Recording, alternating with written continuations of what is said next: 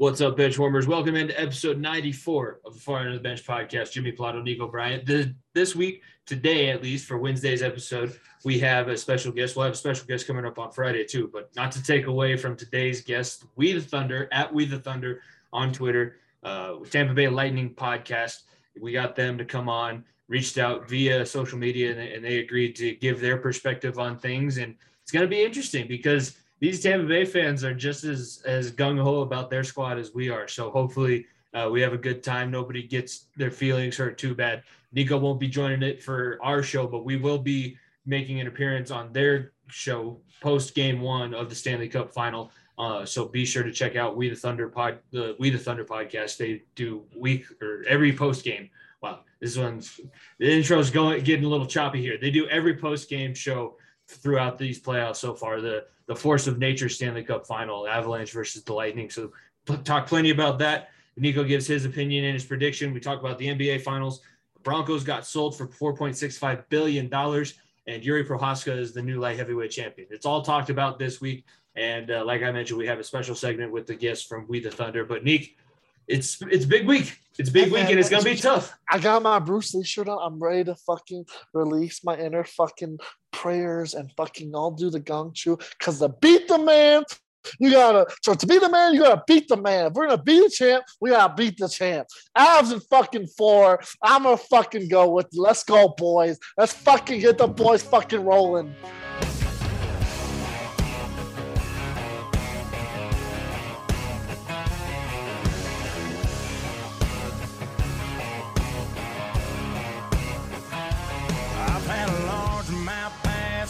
Smile and a couple beautiful girls tell me goodbye. Trucks break down, dogs run off, politicians lie, been fired by the boss. It takes a walk. Welcome in, bench warmers. It's been 27 years since the Avalanche have played a hockey game. Hey, guess what? The meme? Or the old lady sitting behind the desk getting old? Yeah, that's us currently. Guess what, though? We're in the Stanley Cup final. That's all that matters. For the first time in our lives that we can really, really remember, because we were alive for the 2001 run, but it was a while ago. Oh, we don't remember it. I don't remember anything other than the trophy party and my brother sat in the Stanley Cup because my dad went to school with the old strength coach. But other than that, I have no recollection of what happened. And then to be treated to what we're being treated to with the Avalanche right now currently, we talked about it. They are tied for the best record getting to the Stanley Cup playoffs or getting to the Stanley Cup final so far. If they win the cup, they would have the best record of any of their Stanley Cup championship winning teams. But that's a lot of stuff that we'll get into here in a second. We're kicking things off with the other stories that we haven't been giving as much attention, but they deserve a lot of recognition, especially after the last week. Your team, not only did they sell for the most of any American sports franchise, they doubled it up. And that was set 4 years ago when Carolina sold for $2.87 billion and the Broncos just sold for $4.65. All of the Bullen children walk away with $500 million. And John Elway looks like an idiot, to be honest with you. Yeah, that little stake could have been worth a lot of money. But yeah, my team, we have gotten a new general manager, a new quarterback, and a new owner in the past year and a half. In that order. Since we started the show, I had Drew Lock as my quarterback, Vic Fangio as my coach, and I had John Elway as my general manager, who hasn't drafted a quarterback correctly, and 3 since Peyton left. Mm-hmm. Now I have the richest owner by more than double the next most wealthiest owner, and then I have a Hall of Fame quarterback. And I have a general manager that in his first draft had one of the best rookie classes in the league. Things are good over here, Jimmy. Yeah, you have all that going for you. I'm coming off of a Super Bowl run. It's been, for as bad as the first season of the NFL that we covered was, it's been made up for, at least up until this point. Who knows what the Broncos are going to look like? Maybe they go out there and Drew Lock waxes them for 35 points. Yeah, that's what they don't start Geno Smith, because Geno Smith is winning the battle currently. So you're still thinking that Drew can win that job right away. Good points. Also, I know that it's yeah, they're in a good spot. They don't have to worry about a lot outside of everything. They've taken care of all the steps outside of just playing the actual game. It'll be interesting. Like the big question surrounding the Broncos now is on that last day of the mini camp. Are they going to get the day off? Are they going to have field day? Are they going to actually practice? Because if Nathaniel Hackett's offense is as complex and as out there as everybody says it is, should they be just working on getting their stuff down? So that's kind of the next question for the Broncos. But you got sold and everybody made quite a bit of money off of it. I'll cut you off there. The next biggest question is whether or not this team's getting a new stadium. That's the next biggest question. Is it going to be Great Value Stadium, do you think? It's got to be, right? It's going to look, the Death Star, that's cute. Have you ever seen the Millennium Falcon? That's what Rob Walton will build. Because look, I'm still torn. I love Mile High. Like I grew up there. That's my stadium. Like I've had so many memories. I've been going to those games and in those same seats since I was a kid. So it'd be weird being in a different stadium, but I can't deny the factor that having a dome of sorts would bring in a lot of revenue. Could bring in a Super Bowl. We might be able to see a Super Bowl live. Might be able to see a Super Bowl live. Could see a March Madness Final Four here. Could see a WrestleMania. I mean, you could go down the list of things. But then again, you're also losing the outdoor atmosphere of Mile High, which plays to the Broncos' factor. Absolutely. If you look at the Broncos' most successful years, it was with this team running teams up and down the field offensively and having a defense that just suffocates the other team and having those guys wearing oxygen masks on their faces, struggling for air. That's when the Broncos were most successful. And I don't know if an indoor stadium would do that. So look, I would love to renovate Mile High and just make it better because look, like I said, I would sit in 2 snow games a year just so Mile High can just upgrade because I still think it's one of the best stadiums in all of football still. But when you in a division where two teams just have 2 of the brand new or most brand new stadiums in the league in Vegas and in LA, it's hard to be like, well, why don't we do the exact same thing? Who's cooking the books in Los Angeles, by the way? How do they keep finding millions and millions of dollars to put in guarantees? Like, I guess it's the Avalanche and the Nuggets, right? That's what's making it. That's what's funding Kroenke's experiment in Los Angeles.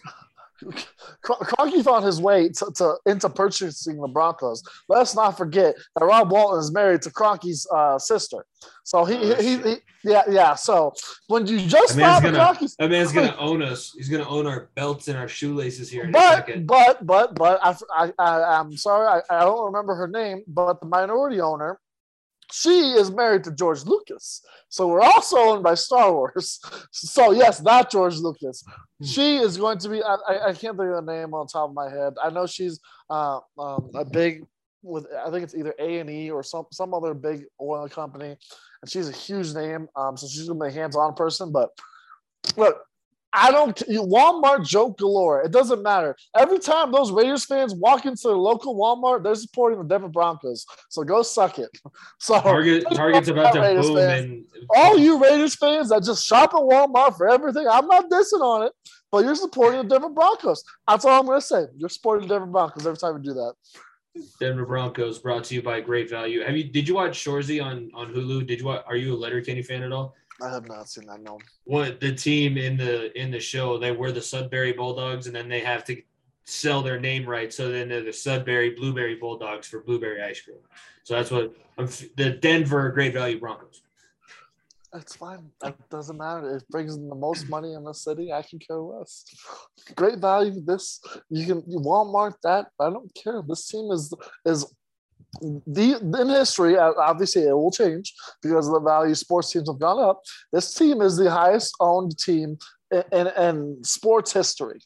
Not another owner across the 4 major league sports has as much money as Rob Walton has, and we are seeing something unprecedented here in Denver. Like I said, whatever Sporting App tweeted out said this perfectly. The Broncos Denver has Russell Wilson, a Stanley Cup champion or a Stanley Cup final team, the MVP, and the party deck at Coors Field. So things are going pretty well. We shouldn't bring up Coors Field right now. That's a sore spot. There are 7 games out of the 3rd and final wild card spot as we speak, and it's not looking like that's only 7. Oh wow! Well, that's of the third wild card spot. We're not talking I know, about the division. only 7, right? That's crazy. You know the division that we've been playing in for over 25 years and haven't won ever in our lifetime. Back. I wouldn't even say that we could call ourselves participants a couple of years. We were just like speed bumps. Hey, we did make the World Series, so more recent. On a fluke. And half of the teams on a fluke. Like Matt Holliday was out. Matt Holliday was out in a game that didn't exist, and then we ended up it was a total pandemonium that season. We are the third. Well, it goes. The Dodgers are the most recent. The Giants are the next most recent team, and then the Colorado Rockies, not the Padres, and not the Diamondbacks. Even though Diamondbacks have won one, have been to the World Series most recently. So that's all I'm saying.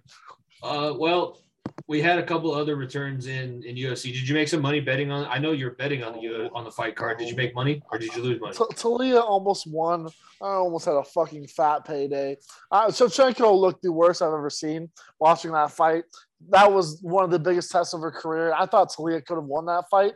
How that third judge scored 49-46, I have no idea. They gave Shevchenko the first 2 rounds, and everybody and their mother knew that she lost the first 2 rounds. So I don't know what was going on, but I almost won money on that, lost that, and then I said, you know what?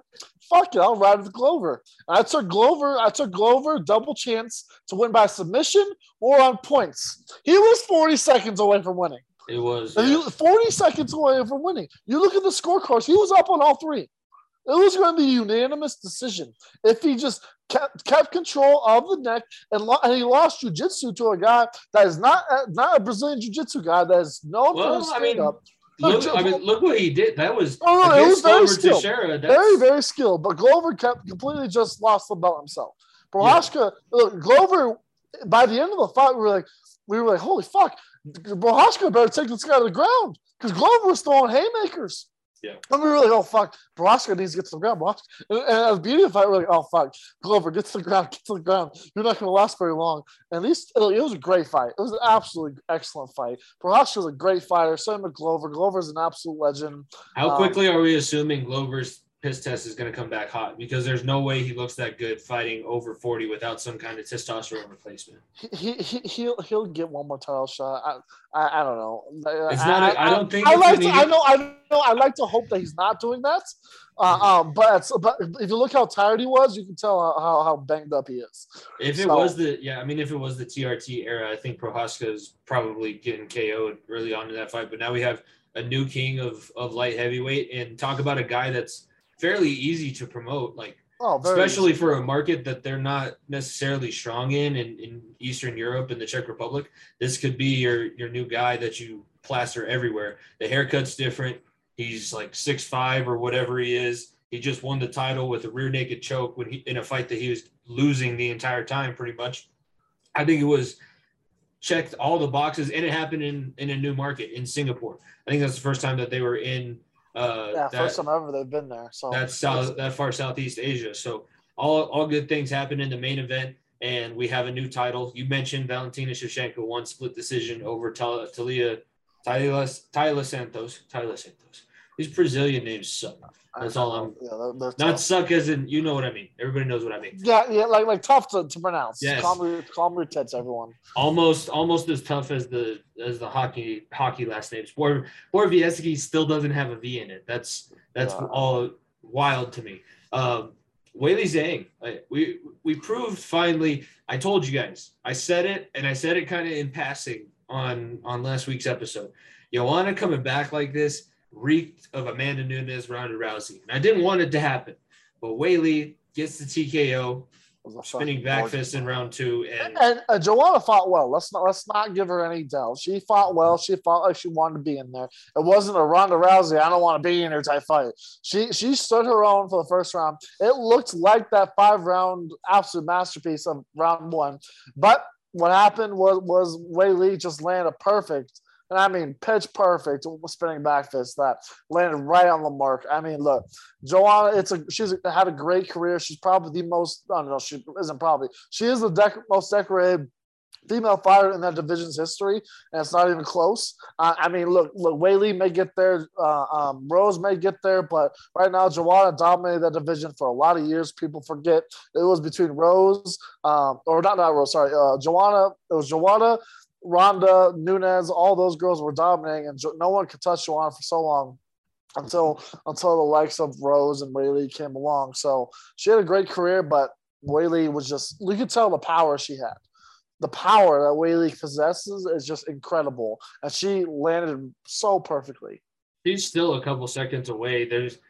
If she fights Namajunas 10 times, there's probably a different winner 7 or 8 of those 10 times. So she's still a couple of seconds away from being a championship level fighter. And you can't take 2 years off like Joanna did and then try and come back and face the next best person at your division. That's never going to go well for anybody. The next big event UFC has it coming up July 2nd, Adesanya versus Cannonier. That's UFC 276. I'm sure with Adesanya being the headliner of that card, we'll have to get the Problem back on. We'll get Rev and talk some more MMA. That'll be fun to get to. And now that brings us to what we're all really here for, what we've been waiting to try and talk about. It's a long time coming. And before we get into our breakdown of the series, I'm going to mention coming up a little bit later on after we talk about the NBA Finals, you'll hear me with the We the Thunder podcast guys. And I'll give them a shout out before we send it over to their podcast. But that'll be interesting because I listened to their most recent show and they are – unapologetically Lightning fans and so biased and thinking that their shit don't stink. So are we, and there's a reason why they're the 2-time defending Cup champions. So I'm not going to sit here and act like they're not fucking all that because they are fucking all that. So it's not like. And look, I unfortunately can't be a part of that because I will be 100 miles away from Tampa Bay. So as you're listening to this, I am in enemy territory, wearing my Avs colors proudly. I'm going to look for a bar for Wednesday night. Keep your head on the swivel, okay? Yeah. Oh my god, that fucking New York guy. That was fucking ridiculous. Did you see he wore the sweater to his my god, the fucking your dad would have had a stroke. Fucking idiot. Oh my gosh. You sucker punched that guy so bad. He punched another guy farther down that tried to hold him back. Yeah. Look, scumbag, fucking deserved every fucking second of that jail time. Ridiculous. That's as low as you can go. After that, there was no way that Tampa wasn't going to win that series against New York. But let's go back to that because we saw what happened. The same exact thing that happened to New York happened to the Colorado Avalanche last season, except it was a round earlier, where you go up 2-0 in the series, you're riding a big winning streak, then all of a sudden you lose the next 4 games and you have no answer. And it truly was, they were scoring even strength and getting a lot of power play opportunities in games 1 and 2. Tampa looked a little bit slow, didn't have their legs underneath them, but after that, they just shut them down 5-on-5. And Andre Vasilevsky went, I think, 8 periods without giving up an even strength goal to the New York Rangers. It was just otherworldly what this guy is doing right now. They had 1 goal in the last 2 hours and 54 minutes. Something stupid like that, up to ice time. It was unprecedented. And look, all those Rangers fans, I told you, be careful what you wish for. We told you what was going to happen. I said it word for word. Keep chanting Igor's better. Keep doing it.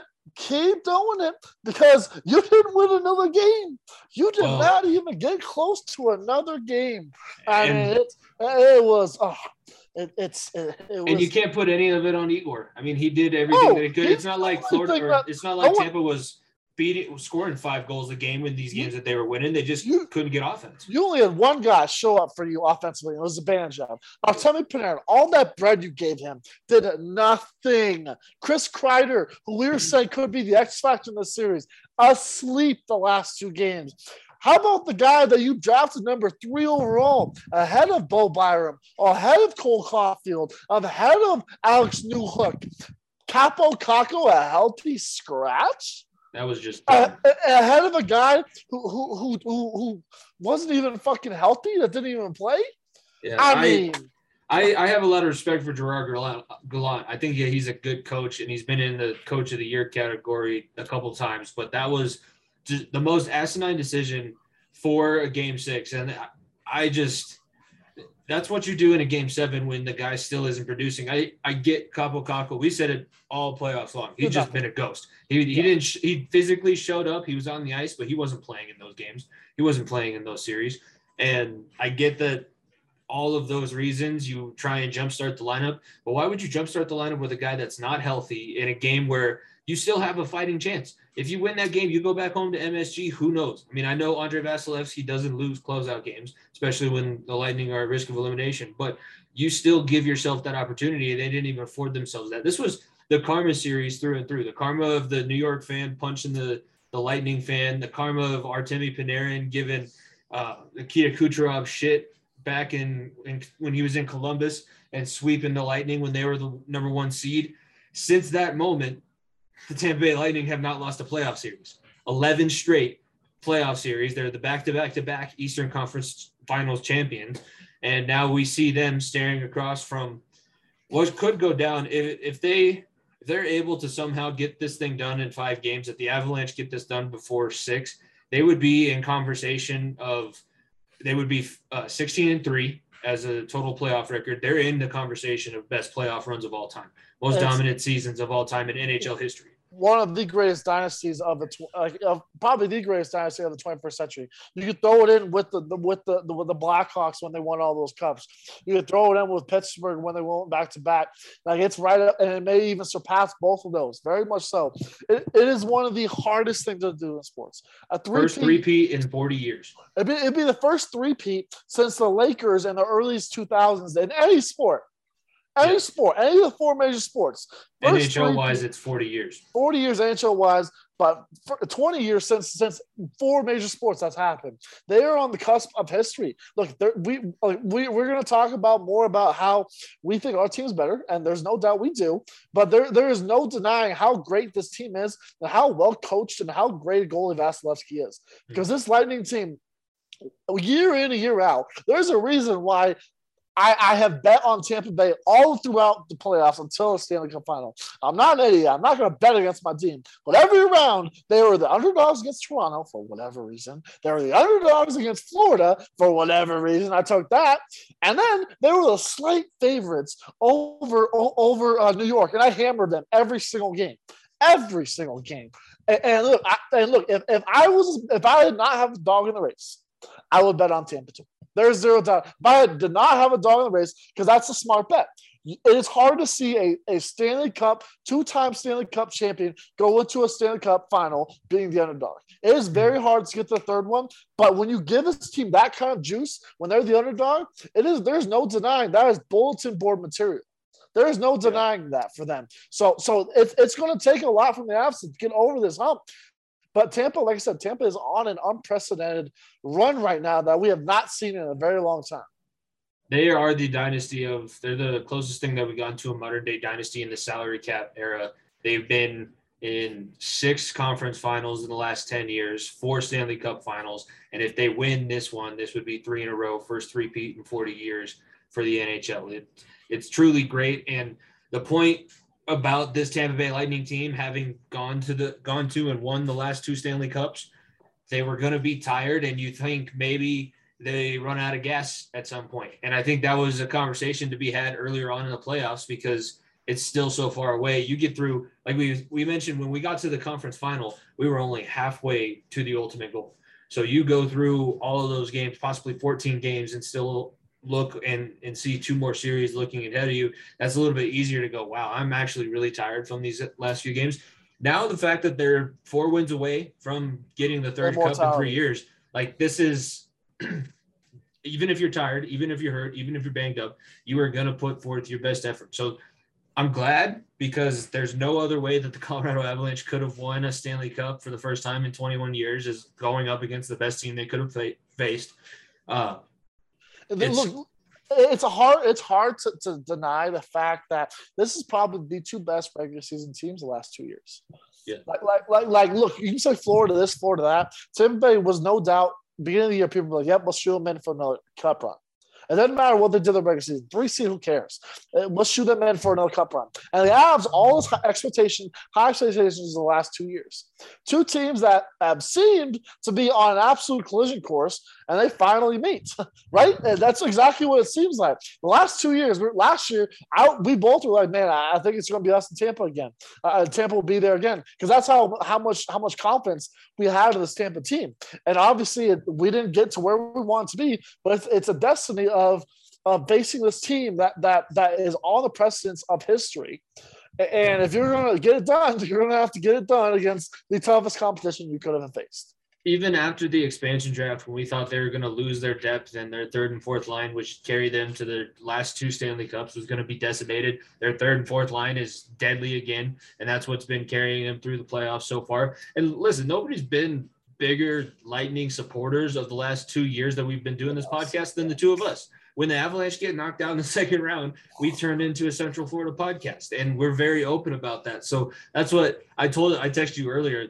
Tampa Bay fans are actually really easy to get under their skin. You can tell they have a little bit of red ass from the getting swept as the number 1 seed, and then everybody telling them that they've had 2 Mickey Mouse Cups in a row. They still got a little, like, they haven't lost the chip on their shoulder. So I appreciate that. But they are super easy to get underneath their skin. All you got to say is just question the greatness of the Tampa Bay dynasty, even a little slight bit, saying I think the Avalanche top 3 is better than the Lightning top 3, which they are. If you go man for man, they are. It's true. I love Steven Stamkos, and Stamkos is a dog. He's going to be an issue in this one. But Nazem Kadri is better than Steven Stamkos, and Nazem Kadri is the second center on this Colorado Avalanche team. When he's healthy. Healthy now. Let's preface this. A healthy Nazem Kadri. When he's healthy, absolutely. But yeah, like I said, look, this. I mean, we can dive into a little bit of a preview here, in my opinion. But if you look at across of the 4 major parts of the game, look, it's coaching. I'm going to give to John Cooper because he's won 2 cups. But it's very close. Bednar isn't far. That's all I'll say. But I give it to Cooper because he has been there, won that. Mm-hmm. Goalie, obvious answer is Vasilevsky. Defense, depth-wise, I give the Avs a slight edge. Hedman, yes. Kyle Foote. Oh man, does it hurt to see 52 foot on the other side? That hurts. It hurts. He's going to be playing with the 52 foot on his back and his dad's name in the rafters. The Colorado Avalanche have not played a Stanley Cup final game where a foot with the 52 on the back has not played on the ice. So kind of weird. I know. I still love Adam Footer. He was one of my favorite players, but he's probably still rooting for the Avs. It's his son. He's not going to root against his son. You can make another one. Either way, I give the Avs a slight edge because of the top pairing of Kale, what he's done. Hedman was exposed a little bit in that first round against Toronto. He's been looking stellar the last 2 series, but against that series against Toronto, which team, look, as much as we don't want to compare ourselves to the Maple Leafs, Toronto flies around. It's better than a lot of teams. That's exactly what the Avs do. So Hedman, we're going to have to do exactly what Toronto did to Hedman, in my opinion. If you're going to let him sit back there and Vasilevsky sit in their hands, then that's going to be. Forward-wise, that's the next part where I think it's about even. I think there's stars on both that. You have Kucherov, you have McKinnon. But if you look at the depth pieces, Point may be back. Palat is still there. I mean, you could Nick Paul has been one of the unsung heroes for this team in the playoffs. Well, you could go – it's about even on that. So if you give the slight edge looking-wise, you probably go Tampa Bay because the goalie, because the coach. But if you look at overall-wise and look at what this Avs team, it's like I said, there's a reason why we have so much confidence. And if there's one thing that Tampa does better than all the teams that they've played throughout the playoffs is they make the other goalie lives hell. They make his life hell because the amount of pucks they put on net.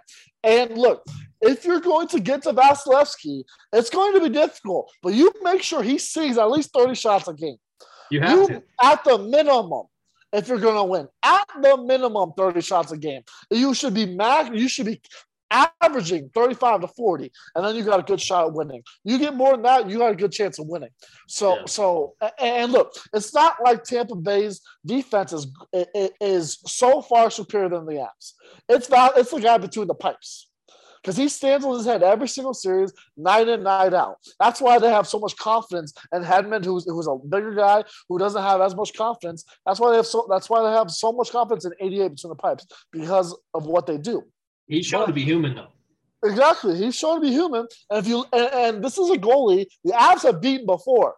Not in the playoffs, obviously, but has good fucking – and look, we can say regular season, postseason. Obviously, there's a difference. I'm not saying there's not a difference. But this is a goalie that the Avs have put up 4 on. People say, the Avs will not be able to put 4 up on him. They did it twice to him this year. Mm-hmm. They did twice to them this year. We're 2-0 in the season series too. And look, you can say, well, we didn't have all our guys. We didn't have all of our guys. Like it's a completely different game. Completely different game. The Colorado Avalanche are a far superior team than anyone they played in the playoffs this year, and either Dallas or Montreal to play the last 2 years. Look at where those two teams are at right now. Those are flashes in the pans. This Colorado Avalanche team is a far superior team than anything Tampa Bay has faced in the playoffs this year or in the Stanley Cup final the last 2 years. Yeah, I think my main issue is Tampa Bay. I texted you also. If New York would have won, it would have been a similar series to the Edmonton one that we just came out of for the Avalanche. Both teams are high flying. They want to get their talent going, and they want to put as many pucks in the net as possible.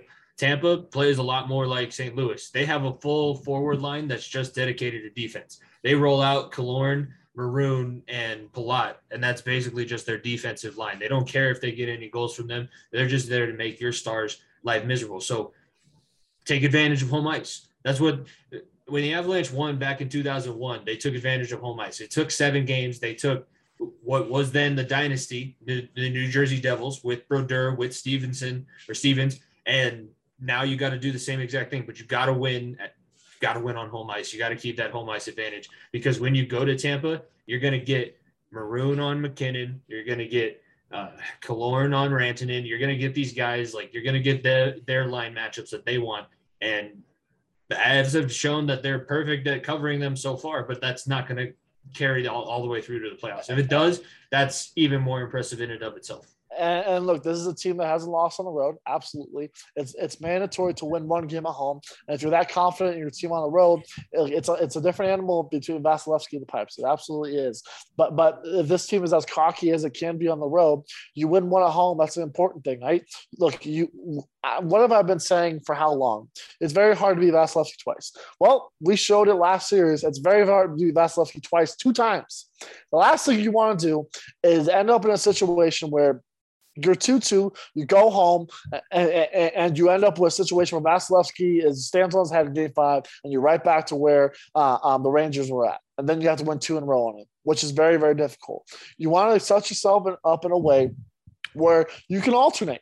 Like I said, you can alternate and control home ice. That's the important thing here. It's very, very important to get Game 1, get 2 and send a message early. Like I said, send a message early. This isn't no power puff football team out here. We're meant to be business. We were one of the highest teams in hockey for a reason. One of the best teams in hockey the last 2 years, no doubt about it. But we haven't reached our full potential. And if you're the Colorado Avalanche, look, it's you gotta find a way to find a way to beat him. And look, we are overemphasizing it. Yes, I know, but it is. We are talking about the greatest goalie of this generation. You have to find a way to beat him, and whether that be putting up 40 shots a night, taking every chance you can get to get a puck on him to make his life miserable, or what. And look, it's going to take a full effort. There's no doubt about it. But like I said, I'm confident in my team. I'm not going to die. I'm confident in my team, and the Tampa Bay fans should be confident in theirs as well. Yeah, both sides have all the confidence in the world. I think the X factor is going to be if the Lightning do come out and get a good swing on you, the Avs have to be resilient like they have the entire playoffs. If they stand up to the Tampa Bay Lightning's best shot, it's going to surprise the Tampa Bay Lightning, because they're saying the same exact things that their fan base is saying. All we got to do is body them a little bit, lean on them. They're going to break. If you don't break, you give yourself even that much better of a chance. I think that you already have the better chance on paper. I have about $400 riding on it, because remember I took that future on them way back when we had a betting sponsor. And I'm interested. So before we move on to talk NBA finals, and before I get to it, I'll save my prediction for when I'm on with the We the Thunder guys. But what is your series prediction for the Stanley Cup final? Avs in 7. Avs in 7. All right. Make it as difficult as possible. Are we gonna trail in the series? That's the big thing. We haven't trailed in the playoff series. I think we split and we go down 2-1, but we respond back 2-2, and then we alternate. We win 1 at home, they win at home, and then we win Game 7. There you go. I think we alternate, literally alternate. No, I think Tampa wins 2 in a row. I think the Avs win 1. I think Tampa wins 2 in a row. I think we win Game 4 and 5, and then we lose 6 and win 7. That's my prediction. It's not a bad theory. It's not. I'm also very selfish, and I want the fucking trophy lifted at home. It would be nice. It would I don't think win game 5 or 7. I don't think we're gonna win 5, but it'd be nice. Not only are the We the Thunder guys coming on our show, Nico and I will be jumping on after game 1 on there because they're doing post game shows only. So we'll be jumping on there on Wednesday night right after game 1. And get to talk to those guys, break down the actual action that happens on the ice. But now let's get to the NBA Finals, tied at two games apiece. They split both places, and Steph Curry basically decided on Sunday night that they were not going to lose, and they were not going to be going down 3-1. He didn't want to have to overcome that series deficit. And right now, as we're recording this, it's 70-67 in favor of the Celtics. So we got another. Here's the good thing about all of these games so far. They've been competitive pretty much throughout. Pretty much throughout, other than like a few times where a team has taken over for a quarter. The teams have been going back and forth, and it's not the blowouts that we saw throughout the rest of these playoffs. Yeah, look, game 4, Steph literally went nuclear. Let's say that. He put the team on his back. Talk about a performance of I wouldn't say getting no help because Klay Thompson has been averaging 15 points a game. Mm-hmm. And compared to LeBron, what he did against this team, this Warriors team, when he literally his second best player was Matthew Dellavedova, it's a little different. But Steph did all game 5 himself. And you look at what the production of this team is. Draymond has been horrendous. He was great game 5. Started off very, very hot for them. But you look at his performance through the 4 games, he had more fouls than points. Yeah. Look, he's almost to 10. He's almost to double digits tonight. And if you're not a basketball fan, and just know that's really bad, okay? And a person that doesn't watch a look at basketball knows, wow, this guy's fouled more times than he got points. And we're talking about an all-defensive type player, a guy who was a 2-time champ, 3-time champ. Now you could go on and on about all of his accolades. And he showed up a lot better in the beginning of Game 5. But man, this Boston team is very resilient. Very, very resilient. I've been saying it. They match up perfectly. You'll see what Marcus Smart has been trying to do with Steph Curry. There's no stopping what 30 is doing. Number 30 is determined to win himself a Finals MVP, whether he's on the winning side or losing side. And this Game 5 is so big because if Boston wins this, they can go home and win it, right? And if you're Golden State, you come out, you gotta have all the confidence we're winning at home. So much, like I said, that's why home court is so important. And man, Tatum, like I said, Tatum needs to play better. Jaylen Brown has been the guy for them. Tatum has been hot and cold. He has had a great performance in Game 5, but he has been hot and cold throughout the series. And if they're going to win it all, and they're going to bring their 18th championship, NBA championship to Boston, they're going to need Tatum to play every night consistently. Because look, they have been singling out. They're not only singling out Klay Thompson and Jordan Poole defensively. They're singling out Tatum right now. If you're Tatum, you have to be better defensively. And if they're going to win the series, he has to do that. Has to. He wants to be Kobe. This is his chance to prove that he is going to be that competitor and that athlete. But right now, I haven't seen it out of him other than the Game 5 performance where he's got 22 as it stands to end the third pretty much. Sometimes this series has gone pretty much drunk, and one of these teams has completely taken over. Who do you trust? Who do you trust more at this point? Because now it's Golden State. That's not even a question before you even finish that sentence. It's Golden State because of number 30. Like I said, we're talking about a guy. Shaq said it best on First Take this morning. He's in his own realm of players. There's been no one that has shot the ball like him. You can say Reggie Miller this, Ray Allen that. There is no one of Steph Curry's caliber. He has changed the game. You can see videos of Monks and fucking Tibet pulling up from 3 on a breakaway at their own little hoop. What Steph Curry has been done for the game of basketball is unprecedented. And like I said, I still think Boston can win this series. My prediction was that they'd win, but the longer this series goes, the more calmer, I would say, that Steve Kerr gets with his players being like, you know what, boys, all we got to do is take one game at a time. Like I said, they know what it takes to get the 16 wins. It doesn't matter if it's hockey or basketball. It is the most important thing getting to that 16th win. And if you look at what Boston had, look, they're brand new. They don't have a single player that has made the I may be capping on that. They were totally they were shell-shocked in game one. There's no one on that team I think that has ever sniffed an NBA Finals. I think maybe Derek White, maybe with the Spurs, but I think he was still in college. I don't know. Horford has never been there. Yeah, I think they're pretty much all brand new to the NBA Finals. Like I said, this is an out-of-body experience if you're a Celtics fan, because you didn't expect. Look, they went on that hot streak at the end of the regular season, and you're here now. I was very, very high on the Celtics when they came in and whooped our ass at home, and all the cheers and the fucking fans going nuts. I was losing my mind. I was like, damn, this Boston team is all that, because the depth and defense it has. Epi Udoka has done such a great job coaching this team. Like, Boston is set up for a lot of success in the East. It's going to be a matter of paying these guys now, because look, it's going to be treading waters a little bit, and it's a very interesting scenario if you're Boston going forward. But you have a good coach, you have 1-2 punch that is one of the best in the NBA, and Jaylen Brown, Jason Tatum. But it's a question of how much are they able to get over the hump of beating Golden State. It's one thing playing Golden State. It's another thing beating them for 4 games. There's a reason why the last 5 series they've won the outside of the last 2 years, obviously, where they didn't make the playoffs, and then they were in the playing game last year. This team has lost 1 series in its last full 3 postseasons. 1 series, and that was the Toronto. 4 postseasons, because they went back to back with KD. 4 postseasons they've lost 1 series, and that was against Toronto, dating back to when KD first got to there. Like, they've only lost 1 series. That's how good coach they're Steve Kerr, and how well Steph Curry just able to beat anyone. He wakes up out of bed and is in range. That's the fact of the matter is. And Marcus Smart, if you're Marcus Smart, you better be guarding him as that alarm of him steps up. You better be getting in his fucking face when he wakes up, sitting there watching his ass, making sure he doesn't move. Because once he steps out of bed, he's in range. He's in range. When he gets to the arena, he pulls up in the parking lot, he might be in range.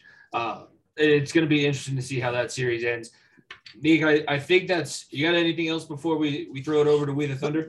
There is a massive story that we haven't touched on, because we don't pay attention to this sport except for 2 times a year, and that's golf and everything. Oh yeah, the Saudis are cutting people's heads off. And this live golf thing, and with the likes of Bryson, Dustin Johnson, Phil Mickelson, who's the guy with the annoying wife? Oh my God. There's Conway? a lot of Jimmy.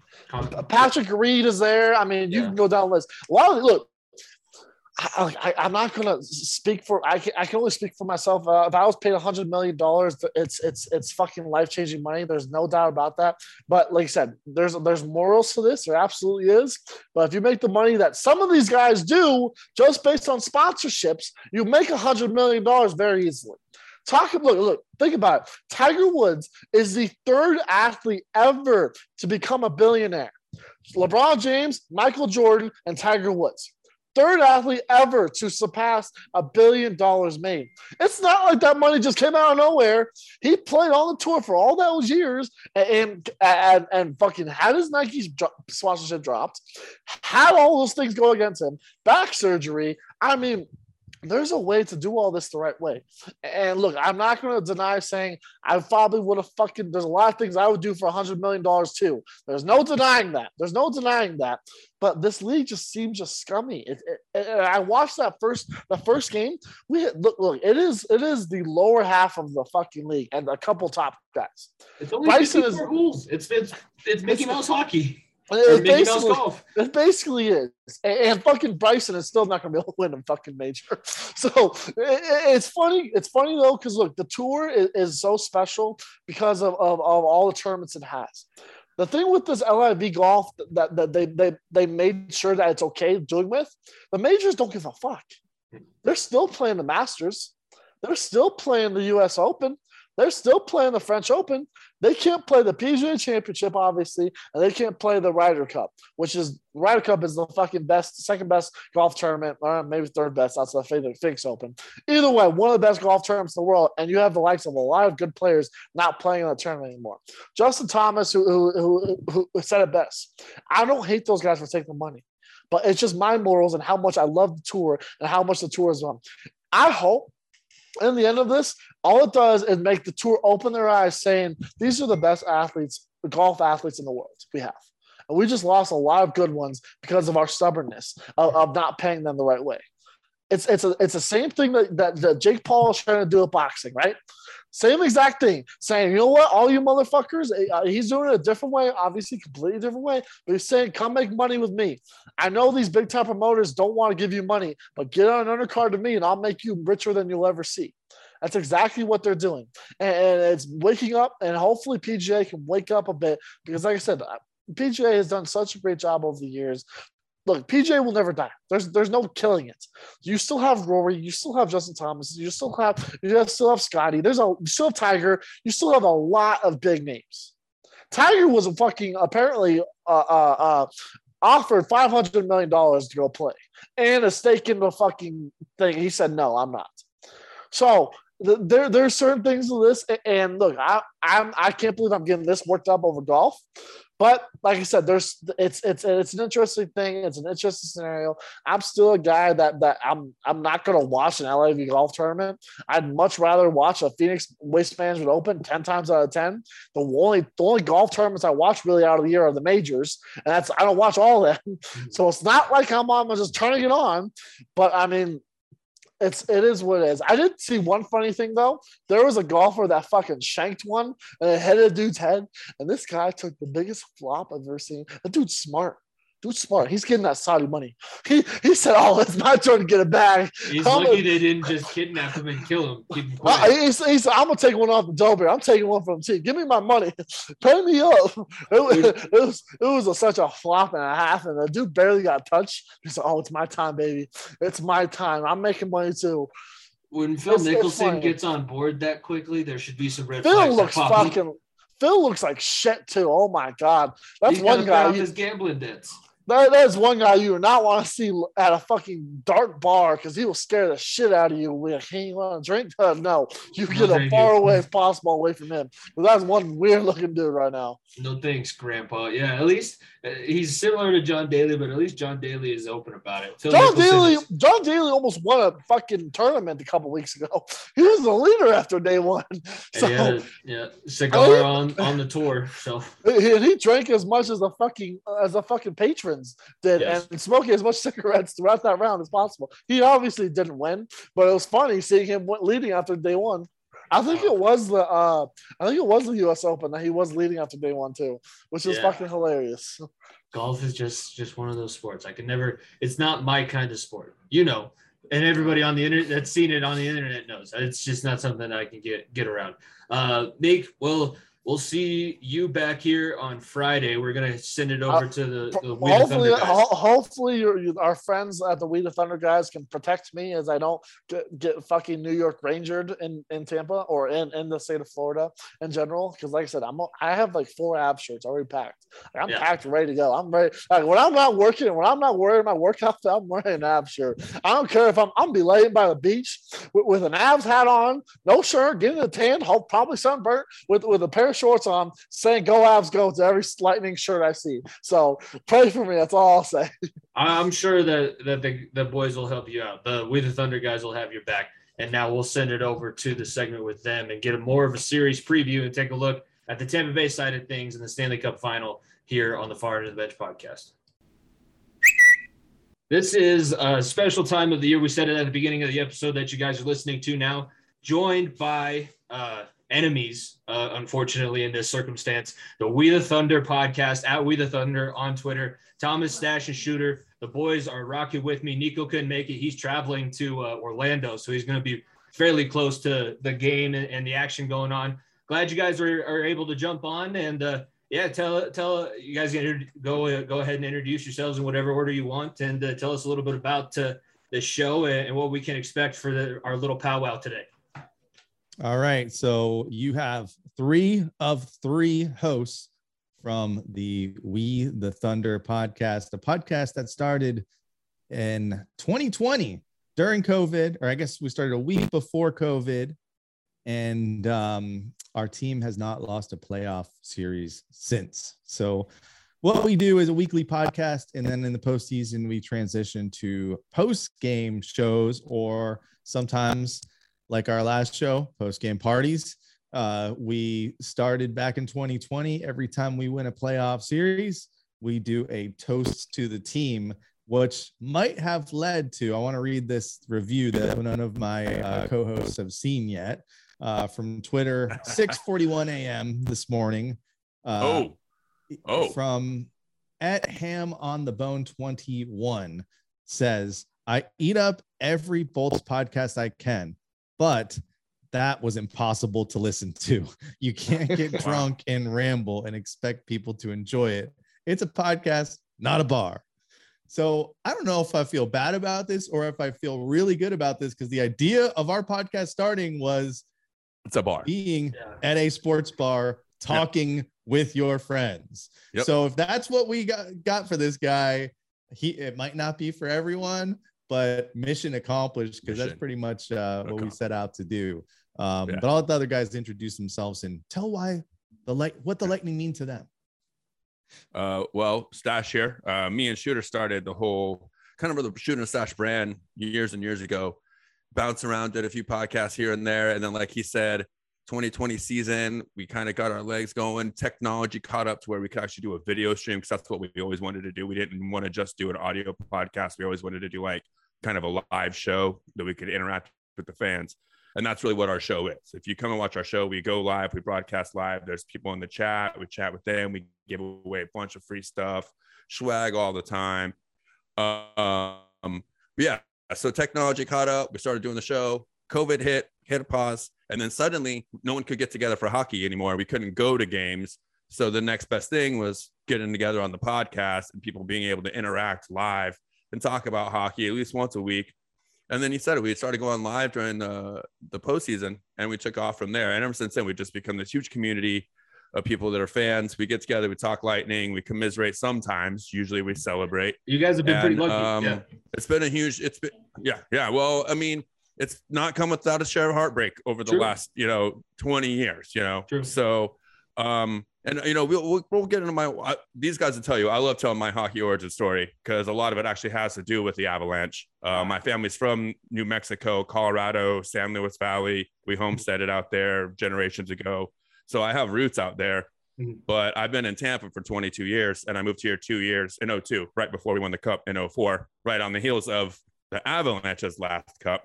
Yep. And that's whatever I kind of moved here, slept out in front of the Lightning's arena for tickets, me and Shooter, for $9 tickets for the entire playoff run. We win the Stanley Cup.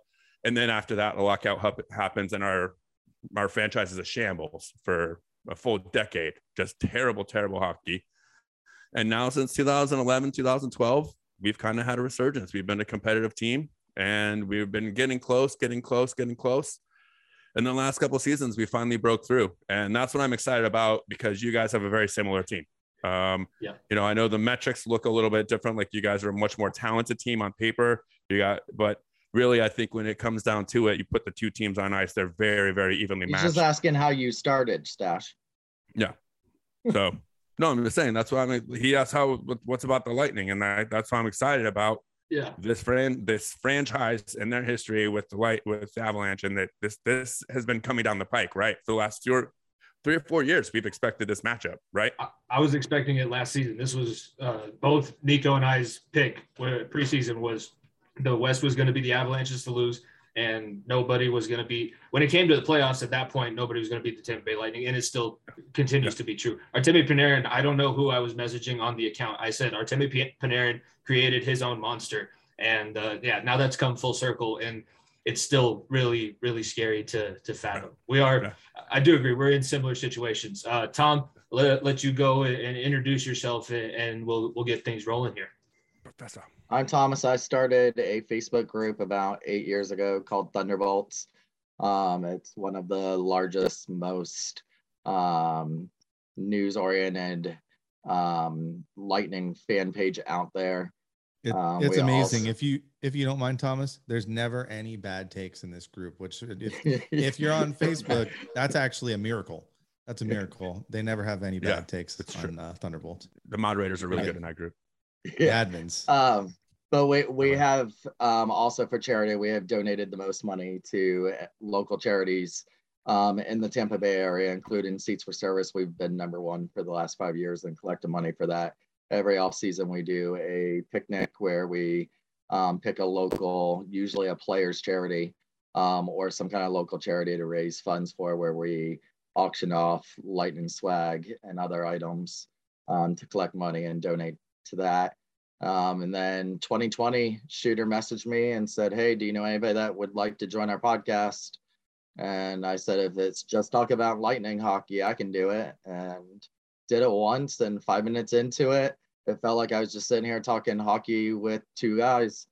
And then 2020, I lost my mom to cancer during the playoff run while we were in the middle of doing this. And these guys and the fans of the podcast were like huge for it.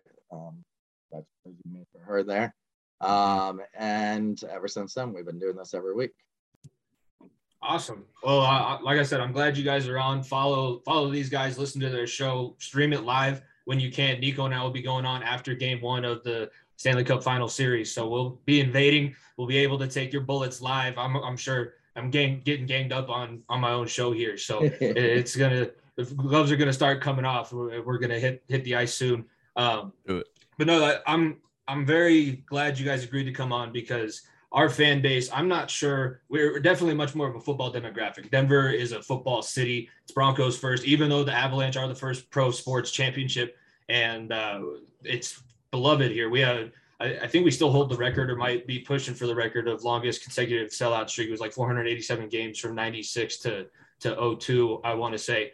But we don't know a lot of hockey outside of our own market. In the last few years, we don't even really know hockey inside of our own market, because the Cronkies refuse to let us watch our team on TV. So you guys are here to kind of let our fans know what the Tampa Bay Lightning are all about, and why a lot of you, I have the tweet pulled up in front of me. Thomas said Bolton 5. Stash has Bolton 5. Shooter picked Bolton 7. A little unrealistic, I would say, but I guess you guys will have your own reasonings behind that. But I guess we'll not start. Let's not start there. Starting at the very first series, you guys got pushed to 7 games. What happened? Was it just the Toronto curse, or what was going on there? What were the flaws in that first series? Because there were obviously some flaws. Whoever wants to take it first. I think the biggest thing right there was this. So when we in this market, one of the things that we've seen is how much hockey this team has played over the last few years. And I know a lot of the people, especially in other markets, are coming in right away with asterisks over the last couple of seasons, the COVID Cup and the Realignment Cup and all that. But when you really look at the industry itself, or the sport itself, no one inside the sport is putting asterisks. Like, everyone that plays the game saying those are some of the hardest cups probably ever to win. So you got to take that into account a little bit. And they were a very banged up team in the end of the end of the regular season, coming into the postseason. And to be honest, I really just say that Toronto started that season, or that series, much hungrier, with much more to prove than the Lightning did. And to be honest, our show's been kind of a grind, because when you go in the postseason, after every single show, you are 3 shows a week, 4 shows a week. You're not stopping. We have made it all the way to the end, the last 2 seasons. So even coming in the postseason, we were talking about on our show, do we really want them to go on a deep run? Like, we're tired, right? Imagine the players being tired. You know what I mean? And I think that they just kind of had this mentality of, are we sure we want to do it again? You know what I mean? And then as soon as they got engaged and they were like, you know what? Yeah, we want to fucking do this again. Let's do it. I think that's when you started seeing them turn it around, play better team hockey overall. And they started imposing their will and their system. And then that's when you saw towards the end of that series, it was fairly dominant hockey on the Lightning side of the ice. Then for me, it was, you had, when we saw the exit interviews coming out of Montreal, they talked about how they were so tired from the playoffs last year. So the Lightning is the only team that's played more hockey than Montreal had. And the only player that is still playing as much hockey is Corey Perry, who couldn't beat us, now joined us. So literally the last 2 seasons, we've had those short seasons, and going into it, Montreal's like, we're so tired. Imagine what the Lightning were. And then including, we got rid of our whole third line. And then come the trade deadline, we get Hagel, we get Paul, who they didn't know where they were going to fit in this playoff scenario. And so I think those first couple of days, it was Hagel's, it was Paul's first ever playoff experience. So it was them trying to get accustomed to this, trying to figure out what we were going to do, try to figure out where they belong, what, in a way, Toronto was the favorite. Toronto was a higher seed than us. We're starting in Toronto. A lot of those guys are Canadian from Toronto. There's a huge storyline there with Stamkos, Tavares, and that whole thing. And so I think the bright lights got to them for the first couple of games, and then they settled in and said, you know what, let's play Lightning playoff hockey. And once they played Lightning playoff hockey, they still have not stopped. And now we're in the Stanley Cup Finals. Is it that much different? I mean, because I know the regular season's matchups between the Avalanche and the Lightning were razor thin. I rewatched both of the highlights today, and there's literally both sides had moments where you're like, this game is over, and all of a sudden the other team swings back. Is there that much of a difference from the way the Tampa Bay Lightning play in the regular season to the postseason? Well, I mean, what is that difference? 2019, 2020, it was 5-something bolts. These 2-1 games are going to be all bolts. If they can get these low-scoring games, that's bolts playoff hockey. Bolts regular season hockey is score 4, score 5, just get it in the net. When they get to playoff hockey, it's defense, it's Vasi's on a whole new level, and it's surround that net, stop pucks from being the net. You see the games that we've lost to Toronto, the games that we've lost to the Rangers, it's been 4-goal games, 5-goal games. You get those low-scoring games, and that's going to be an advantage. Tampa, especially because Colorado's got that high-scoring offense and the high-scoring defense of the blue line. Yeah, and our coach kind of says it the best way. I think he kind of shifts from, it's not about how many you put in, it's about how many you keep out in the playoffs. Yep. And that's something that, and I know you've seen it on Twitter, is why Lightning fans are confident going into this series, because we actually watched the Western Conference, not finals, but I guess we did watch the Western Conference finals, but we watched all the other series too. Yep. And we see a lack of goaltending and defense. Yeah. After the first series, it got way out of hand. Yeah. And I think, and that's what I had on the board. It reset on me, but how are you going to beat the Lightning? Because if you want to play that high scoring, first 1 to 10 wins, they know how to play that game. They also know how to play these 1-0, 2-0, 2-1 type of goaltender kind of duels. Mm-hmm. And going into this matchup, our secret weapon, or I guess it's not a secret anymore, our X factor, I guess you should say, is Andrei Vasilevsky. That's the key to the entire series. If Colorado wants to win this, that's the puzzle that they're going to have to solve. New York did for 2 days, 2 games. And the one thing I would have to say to Avalanche fans and a lot of people out there, that from the analysis that I've seen, that the Lightning don't get enough credit for their ability to play high-paced hockey. They can go and play a track meet style hockey if that's what they have to do. They're comfortable playing it. Is that what they want to do? Is that their recipe that you've been hearing that word come out of Tampa Bay a lot lately? The recipe, that's the moniker this season. No, that's not their recipe. They couldn't have been more comfortable in game 6 when it was 0-0 going into out of the first period, going into the second period tied at 0. They score a goal, 1-0, so comfortable. They come back and tie that game on a power play, which again, it's a bad play by Steven Stamkos. That's a terrible penalty to take from your captain, a guy that's been putting his balls on the line this entire playoff run. goes and talks about discipline, goes and makes a stupid penalty, they score the equalizer, and then they come right back out and boom, they put it in the net, and then boom, it's shut down hockey. I mean, the Rangers didn't have anything after that. Not only do they put it in the net, it's Steven Stamkos who got the penalty, right. Exactly. Who came back and scored it and was like, I'll right the wrong for me taking that stupid penalty.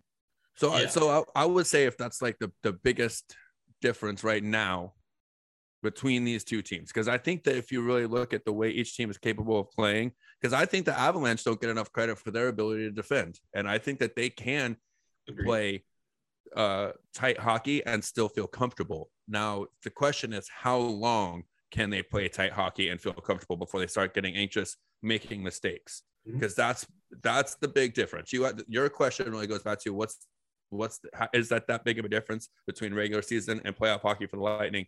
And yes, it absolutely is, because as Rob said, Shooter says, it's keeping them out, not getting them in, and being willing to trust that process and not lose your patience. Patience is what makes the Lightning team so hard to play against in the postseason. And so much experience. I mean, so much experience. There's the reasons why you guys are confident. I no shame about it. You guys have every right to be confident. I find it funny that there are fans that say that there's been disrespect and that people aren't aware of how great the team is. The people that know, and the people that see you guys here again, it's no secret as to why you're here. You play the system. It's a perfect system now because there's guys at the top that have played in it for so long. It just trickles down, and you got third line guys that come in every single season and play at a high level. And I've been a big proponent. I think I told you guys, after the Avalanche have been like more disappointing than the homecoming queen after prom night and everything like that for the past 3 years, we became Tampa Bay Lightning fans because we didn't want whoever beat the Avalanche to go on and win the Stanley Cup. So I was diving deep. I was trying to learn what these guys do. And it's the cliche. They don't like to win. They hate to lose. And when this team loses, that was the whole thing about the Toronto series, was that Toronto would won game one, and then they came out in game two and thought, oh, Tampa Bay is going to roll over. Are you kidding? Like, Tampa Bay hasn't rolled over since Columbus. That was the last time that team has ever looked like they rolled over, quote unquote, in the playoffs. So this team has all of those things going for them. And the problem with the Avalanche is that, like I said, they've been disappointing up until this point. And for there to be the same kind of confidence in the Avalanche as there is in the Tampa Bay Lightning, we're going to have to go out and beat you guys. That's the only way that we're going to prove ourselves as true Stanley Cup contenders. It's been cute the last few years. McKinnon, Rantanen, Burakovsky for a little bit of time there, and now Cale Makar.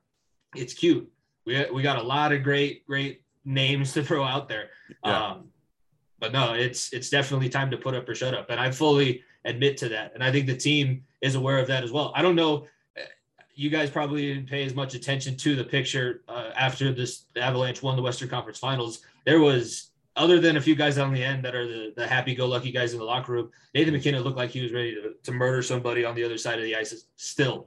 And he had just won the biggest game of his career. This team doesn't think that anything is over. And I'm guaranteeing you, I think that Jared Bednar's maybe 1A, not 1A, but 2 or 2A behind John Cooper in head coaches in the NHL. They've had similar career trajectories. I think this team is actually the most prepared for the Tampa Bay Lightning, and I still don't know if that's going to be quite enough. I'm not going to sit here and say I'm fully confident. I'm confident because it's my team, but there is a lot that's going against them for this entire series.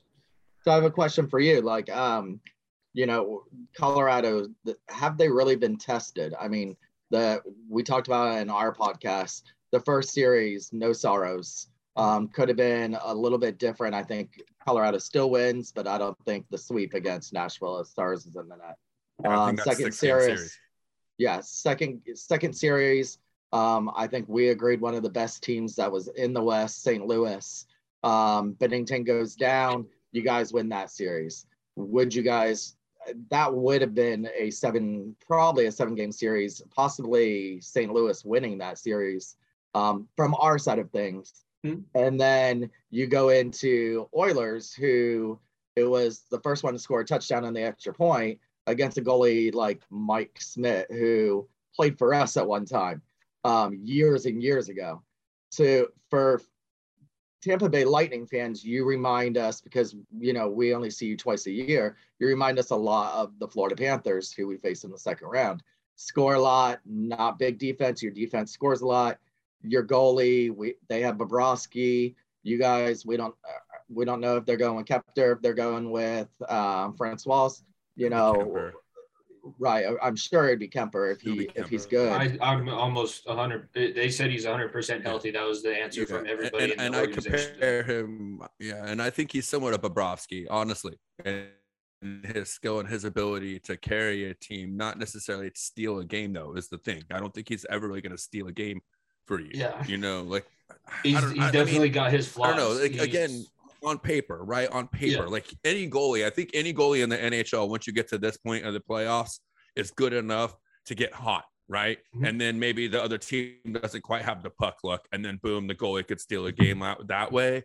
But you're not expecting, per se, Kemper to come in, or either one of you guys goalies to really come in and steal a game in this series, where you're looking at a Vasilevsky and you're like, man, if he doesn't steal 2 games in this series, then he's not on his game, kind of, you know? Yeah. And watch out. And my thing is, go ahead. It's that elimination game that is always going to be one of them that he's just lights out. Mm-hmm. So no, it's just trying it's a totally different situation than the Avalanche have been in any of their previous Stanley Cup finals, because we had Patrick Waugh. We had the X factor in our own net, and we weren't counting on our goaltender to be the Van Beesbrocks or the Eddie Balfours, the guys that play outside of themselves. I've seen Kemper did it a little bit too. I mean, did it as much as he could to us in the bubble when he was with Arizona. Kemper stole 2 games against us in that series, and I won't put that past him, but especially early on, it doesn't look like he's comfortable. Like, the style that he likes to play is where he's getting peppered in front of a behind a terrible defense. And when he's peppered and he's staying engaged the entire time, I would say he lacks the locked in energy that Vasilevsky gives off. From the moment Vasilevsky gets into his crease in the playoffs, and especially in the elimination games that we watched, it's locked in from the first. He's watching the game at the other end of the ice when Tampa is pushing the zone for 2.5, 3 minutes. And when it comes back to him, he's still in the same position. It's very robotic. That's what Tampa, you guys just play your same robotic style, and you know that you're going to be in the right spots. And then all of a sudden a stretch pass opens up in the middle of the ice and nobody can catch up to Braden Point, and he puts it over backhand on the goaltender. And you're like looking up what happened. So I totally see the system and everything like that. And I do think the defense is a little bit underrated, especially outside of the people who watch the Avalanche game in and game out. Especially from the forwards, and in this playoff run, I'd say the forwards have been the best part of the defense. You have Cale Makar and Devon Toews who are playing big in front of the net. I think Erik Johnson is playing like a guy who's been in the league for 15 years and never sniffed the Stanley Cup. And he's looking at one dead in the face, 4 wins away from him now. So he's playing out of his mind. The one issue there would be losing Sam Girard to St. Louis. And that was a terrible blow. But then you got a guy like Bo Byram stepping up. He just turned 21. And arguably, he was the 3rd best defenseman in our last 2 series, possibly 2nd best behind Cale Makar. So there's a little bit of I think, not bias, but just lack of information on both sides, because people could look at you guys and say, well, Steven Stamkos was injured for forever, and is he really still playing at that high of a level? Kucherov sometimes goes cold. He wasn't himself in the first couple of games of the playoffs. So there's things on both sides that you can nitpick. What we can't nitpick is that this is a hell of a matchup, and I think that we're in for knockdown, drag-out games. I don't think that we're going to get a blowout on either side. And I know that the tab on the Avalanche is that they're probably going to give up mentally. That's what happened last year against Las Vegas. I think this team is, for anything that they do in this series, they are not going to go ahead and just give in and let Tampa Bay bully them. I think they want to prove at least that they're going to stand up to the biggest dog in the yard. And if it's not our time, I guess it won't be our time, and we'll go back to the drawing board. I think that's what the Avalanche have to bring to this series, is that they're trying to start a legacy. I think Cale Makar put out that quote today. You guys are trying to build a dynasty or cement a dynasty, and we're trying to build a legacy. And trying to start the legacy. Yeah. Well, and something we go ahead. Something we have said during this postseason run, something from Ric Flair. I mean, in order to be the man, you got to beat the man. In order to be the champ, you got to beat the champ. And it's great that the Lightning have made it this far. And, you know, every team has came up and said, you know, Tampa's the one, they're the back-to-back defending champions. We got to beat them. Mm-hmm. So I think going into this series, that's what it's going to be, is Colorado's looking to dethrone. And then we have people like McDonough, who I think is underrated in a lot of markets. And then you're going to have Maroon, who you guys know a little bit about Maroon down there, over there in Colorado from his St. Louis times. Yeah. And then Corey Perry. You know, these guys want to win that cup together, and it's going to be Will versus Will, and who has the bigger will there.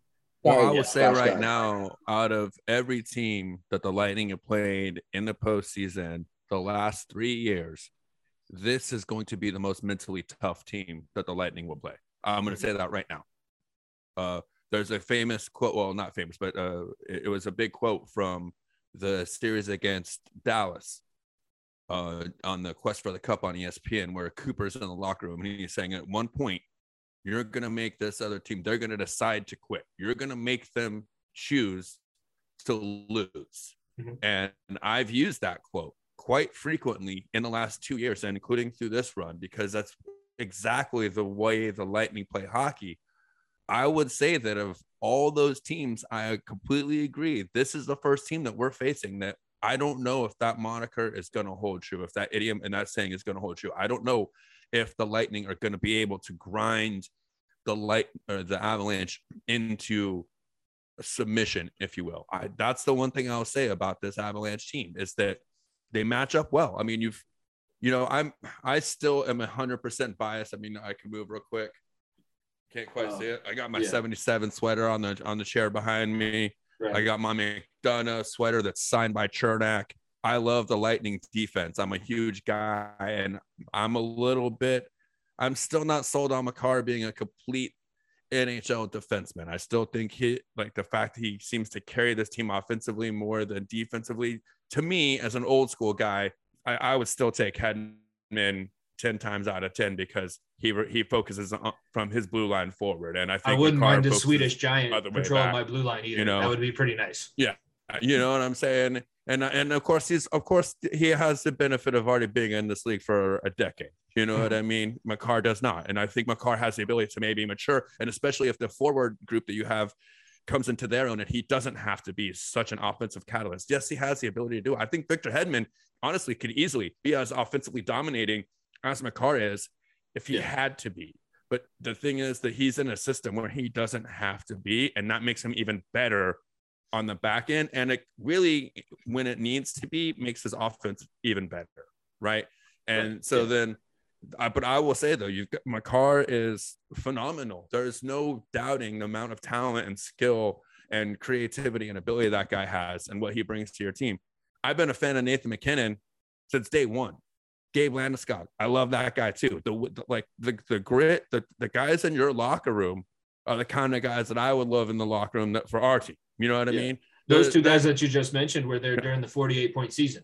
Right, exactly. Right. And I remember that. And that's what I was saying coming on the show, is that I still probably follow the Avalanche more than maybe one of our friends that comes on the show a lot, Shooter and I, old friend of ours. He's from the Utah area, grew up there. He's a straight Avalanche fan. He still isn't a Lightning fan. He puts the Avs first still. Yeah. So I'm still aware of your team. I still watch your team probably more than anybody in our market does, and probably more than anybody in your market watches our team. So I have a lot of respect for what you guys have been going through. You're right. Your coach, I mean, he's awesome. He is basically a mirror image of what Cooper's done and the way he's come in and changed the culture here and had to make sure he had ownership behind him. And, you know, I don't know what's going on with you guys' TV deal. You're obviously a little salty about I don't know what's going on with that, but I mean, at least it seems like they're putting in the money into their roster and, you know, building this team the right way. And I never thought I would see a situation where Kadri can come in and be a positive influence on a team. You know what I mean? And you know, I'll be honest. I watched a lot of the Western Conference Final. I heard about the Kadri Bennington incident before I saw it, and I'm not gonna lie. My first reaction was, well, that piece of shit. Of course, he took out the goalie. And then I go back and look at it, and that's a hockey play, man. It was a straight hockey play. I don't feel anything like he was, you know, his reputation was probably, like a lot of people said, you heard his name and you immediately assumed he was guilty. And then, so it wasn't like that. So, and it's kind of like Corey Perry with us, you know, he's the worm, and like, he doesn't do half the shit on the Lightning that he was doing the last 2 seasons when we saw him with Dallas and Montreal. He doesn't do half of the dumb stuff. So I have a question for you. I was watching the Hot Garbage guy today break down this series, and he used the word goon in reference to our team a lot, to the point where I was like, dude, do you know playoff hockey, or are you just kind of being like salty about a physical playoff team? Like, do you look at the Lightning as a goonish playoff team? Like, they take cheap shots behind the play, and the refs look the other way a lot of time at what they do? No, I mean, I don't think when they do commit a penalty, they commit a penalty, but it's not, there's no Trubas throwing elbows trying to decapitate people at the blue line. That's actually, I hadn't heard that before. When you guys were playing the Stars, I said it, like, the Dallas Stars were the biggest goon team that season. That was why they got it as far in the bubble as they did, because they just took out the best players on every other team. And similar to the year before, I hated San Jose and Dallas the most for like a 2-year span. And I thought the same thing. No, I've not seen anything. And I've watched a lot of playoff hockey from Tampa Bay. I haven't seen anything to say that they're goonish. That's why I have a lot of respect for, I'm trolling your fans a little bit, or the people who reply to your Twitter, but I'm not doing it like mean spirited. It's fun. I have a lot of respect for what you guys did. I think, honestly, you said it, Stash said it when we started the show. It's similar situation. We weren't in a good situation for a long time.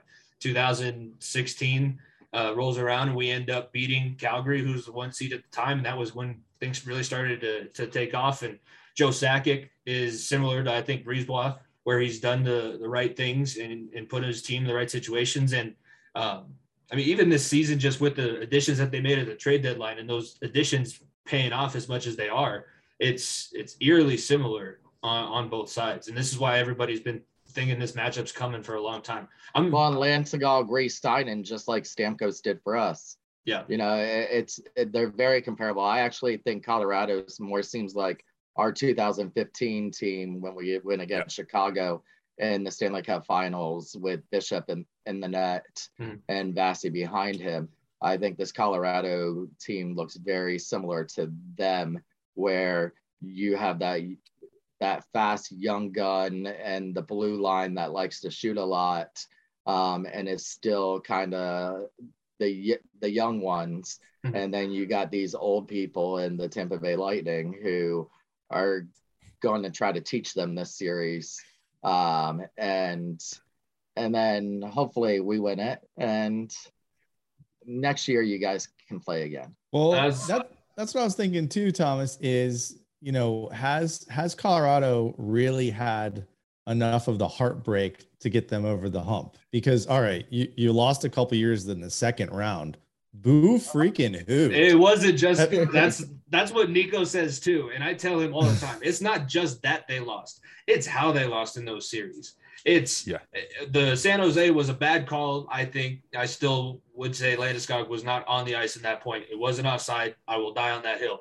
But Dallas, they take the lead at the end of regulation. They give up the lead. They get the lead, or they get it tied at least, and get into overtime. And then 2.5 minutes into overtime, I'm standing there screaming. Like, I had to kick myself off of our podcast Twitter page. I was like, in our early days, the 300 people following us were about to riot and report me and everything like that. And then Vegas last season, we were 6-0 in the playoffs up until that point. We got swept out after that. That's where it's not as I guess I don't know. You guys probably feel differently than I do. I say it's on the same level as you getting swept by an 8 seed, as the number 1 seed in the President's Trophy winner. You're almost there, but our sad stories of the playoffs begin way before that. In 2015, two wins away from winning a Stanley Cup. Our goalie got injured, and then we bring in the big cat. That was when we were winning like 20 games on the season. That was when we were even further in poverty.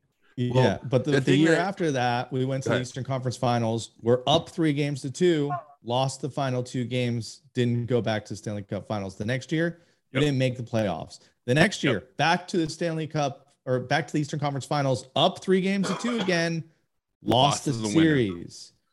Washington goes on to win it. The other team we lost the Eastern Conference Final, being up 3-2. Pittsburgh goes on to win it. And then the next year was the year we had the best regular season ever, tied with the Detroit Red Wings of 1960s, if that counts. And then it doesn't count. One thing we can agree on: nothing about the Red Wings counts. Except for when Steve Yzerman was in town. Yzerman was here, yeah. Well, so then after, that 3 years, I guess you could say 4 years of heartbreak, because 1 year we did not make the playoffs. That's when we got swept. And then it was the next year that the team never really looked back. And your motivation is, all right, similar to ours, like, man, this hurts to lose. Like, we're almost there. We've got the team. We've got everything we need to get over the hump. How are you going to put that against the motivation for this main group of guys who's playing to win 3 straight, which is probably never going to happen again. If we're being honest, probably never going to happen again. Some say it shouldn't have happened in the first place, but it did. Wait, so did the Lightning. The Lightning voted for it to never happen in the first place. As a matter of fact, I put that out there as well last season when I was carrying your guys' flag. I said you guys voted. And Chicago said no, and that was also when Chicago was doing a whole bunch of other bad shit. Chicago bet us in 15 by doing the same thing. Mm-hmm. That's exactly how we lost. Because you know what? And I was calling for the Avalanche to use it this year when Landeskog went hurt. Tyler Johnson got hurt, and he went down, and we didn't really have anyone on the roster of the depth at that point that could replace him at that moment, because he was our Braden Point at that time. Tyler Johnson was our Braden Point. That triplet line was insane at that point. And if he didn't, which by the way, I thought was a shady slash that hurt him. It was a really shady play when he got slashed and it injured his wrist. But they were able to reload because their injuries happened in the regular season. And then they were able to use LTIR, overloaded, came back. And in the postseason, they were fucking stacked. Like I think they were way more stacked than the Lightning team was last year, for sure. Like personally, I really think they were. But, whatever. That's to me this and shooters talk about 2015. This goes back to 2011 for Steven Stamkos, right? We talk about the captain. We talk about the guy that this year is leading the way, which I said before the playoffs, Steven Stamkos, Conn Smythe winner. That was my prediction. That was my bold prediction. Steven Stamkos, Conn Smythe winner. And right now, if he holds true playing the way he is and they pull out and they beat you guys here, I believe Steven Stamkos will be the Conn Smythe winner, unless Vasi just completely plays his ass off. Yeah, Vasi could be the only other one, unless unless he gives up like 3 goals and the Lightning sweep, but he gives up like 3 goals, honestly, which that's not happening. And I think the 5 games is a bold prediction, but I have my reasons. We can get into it later. But I'm just saying right now, like it started in 2011 for Steven Stamkos. They almost got there, lost in the ECF, and then they had tumultuous times. They had that's when the Marty St. Louis thing happened. Like, you guys haven't gone through something like that. Like MSL was the heart and soul of our franchise. And then the heartbreak because of the scandal that came out between him and Yzerman and the Olympics, and then his wife, and then personal things, and then the franchise. And then suddenly we do a captain for captain swap with all teams, the Rangers. Like if there's a team, like you guys as Avalanche fans hate the Red Wings. As a Tampa fan, we hate all things New York, dude, especially things that have to do with Yankees and Rangers and Giants here in Tampa. The Long Islanders and like those guys, they're okay, whatever. They're a different breed. If you're a Yankees fan, if you're a Rangers fan, if you're a Giants fan, you could fuck off down here in Tampa. You know what I mean? And so to have that swap and him go there, But look what happened. We got Ryan McDonough, and that guy helped come in. And that guy's never missed the playoffs, by the way. Let's give a shout out to Mr. 27. I'm wearing his sweater right now. In his entire career, he's never missed the playoffs.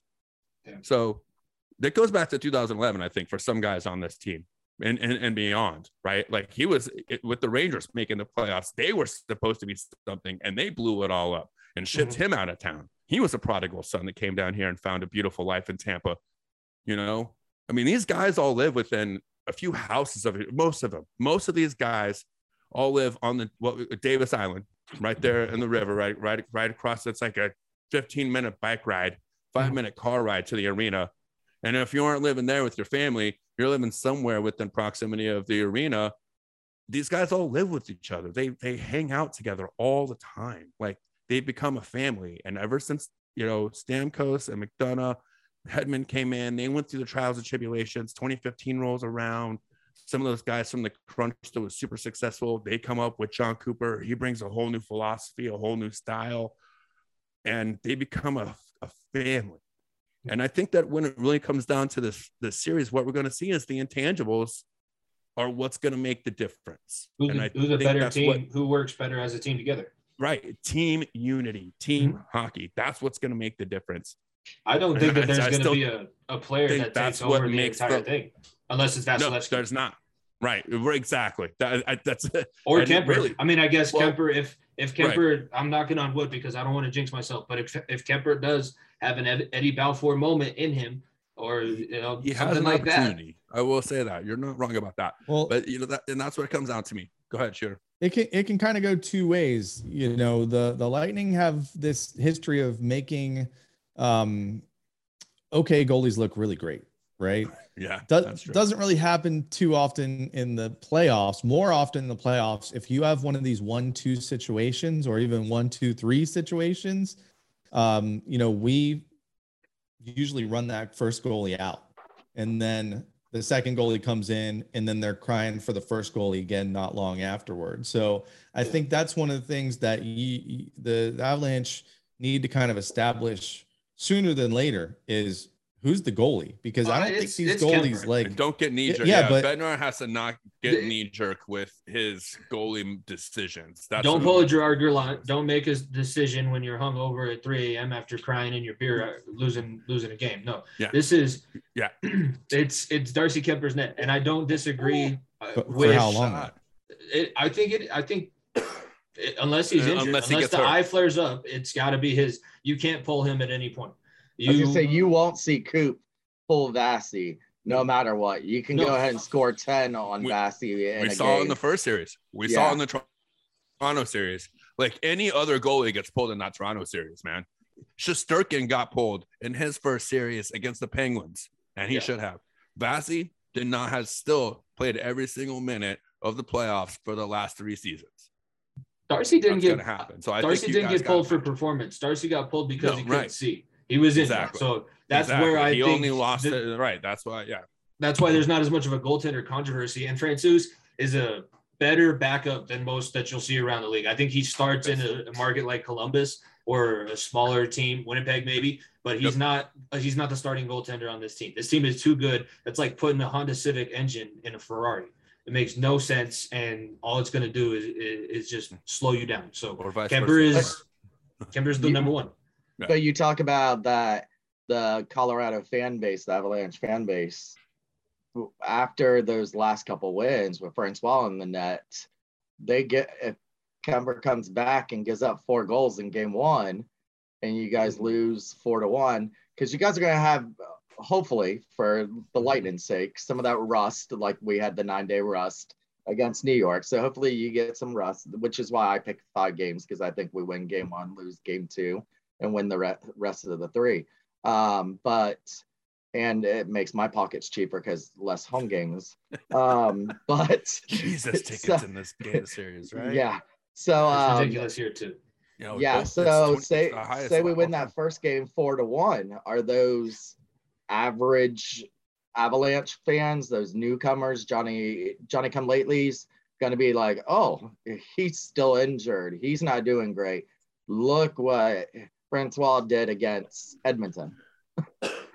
I mean, it would make sense, except for the fact that Game 4 against Edmonton was so bad, and Francouz proved in that series why he wasn't the starter going into the playoffs.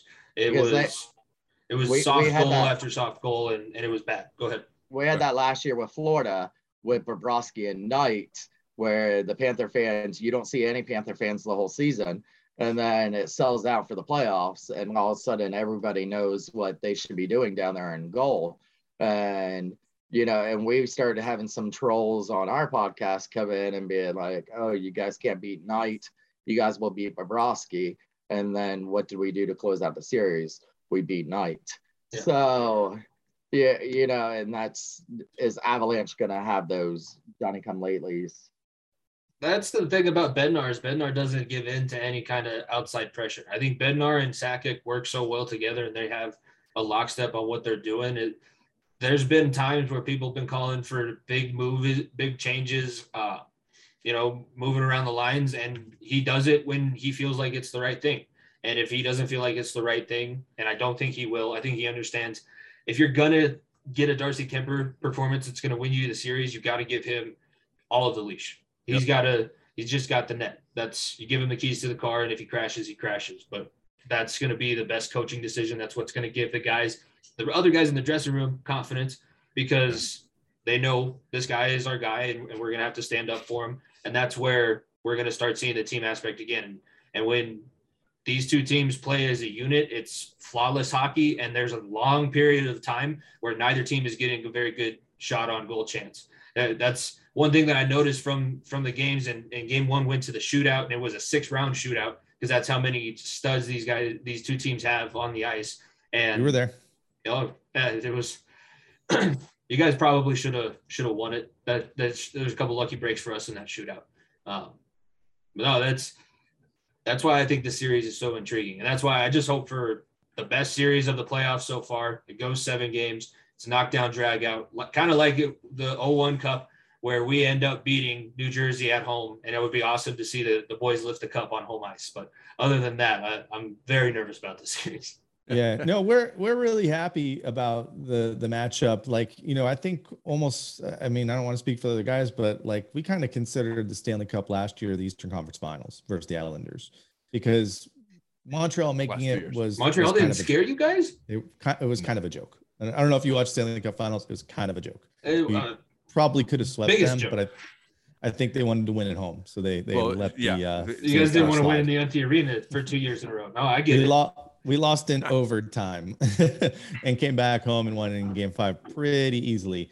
But you know, even before that, it was the COVID Cup. Like everyone, and then over the cap. Like, what are you going to say if we beat the Colorado Avalanche? I think like that's a challenge for this team. I think even the team knows that.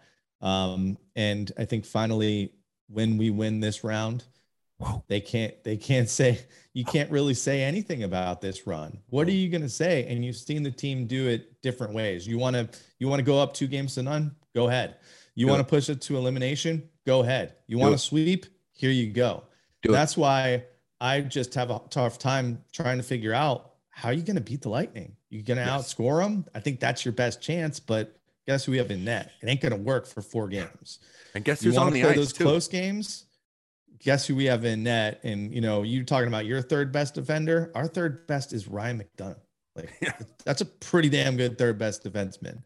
Mm-hmm. And then, you know, you want to talk about bullying the team?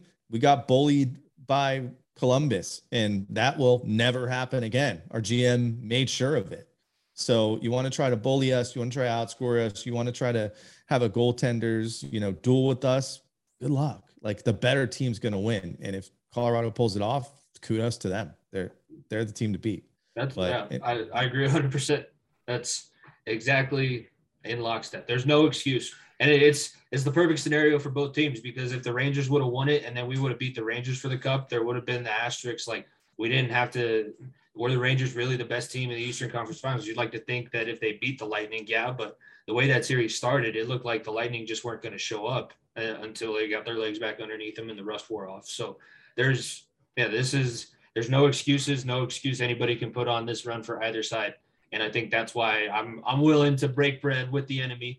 day before the game and come on your guys' show a little bit later as people are listening or watching this on our feed. I'll be on your guys' show, but you guys all gave out your predictions one more time. Just real quick, we'll start with Tom and then go around to Shooter and Stash. Predictions for the series, and go ahead and piss off our crowd before we send everybody home.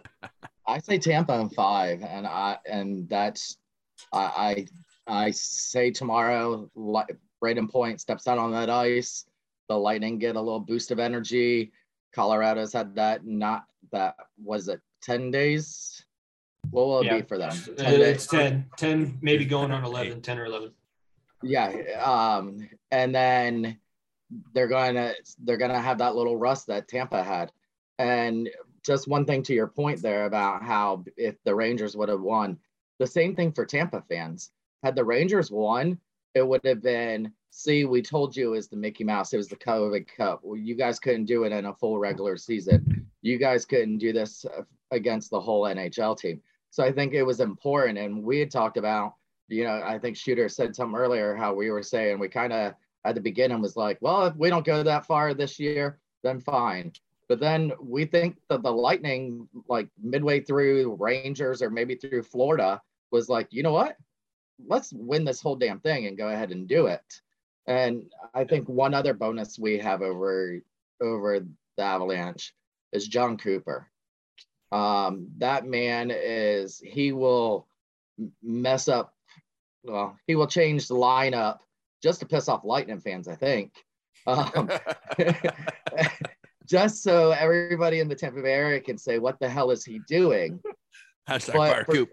Yeah. I mean, every year we go through the fire Coop phase and then we win Stanley Cups. And it's like, are we firing him now? That's always one of the first posts the last 2 years when we won the Stanley Cup. Yeah. Yeah. And so and that's the mind games that I think Coop has over a lot of different coaches, is that he's big on the analytics, and we've seen that in sports a lot lately. And we tried that 11-7 for the first 2 games in Toronto, in New York. And New York didn't go well. 12-6 the rest of the way, and we never blinked again. All right, Shooter, go ahead. What's your series prediction, and give us your reasoning behind it? I give Colorado a lot more credit than these guys do. I think heavyweight matchup. We talked about the motivations. You guys are motivated to, start to not be embarrassed. Define. Well, no. I mean, you guys have been on the doorstep. Maybe not right on the doorstep in the playoffs. Some early exits, but that has motivated this team to get over that hump.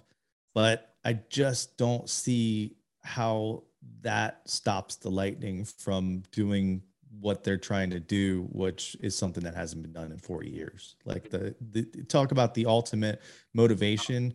And I think that's what it comes down to. And I think it happens in 7 games. And I think we're in for a pretty fun 2 weeks here.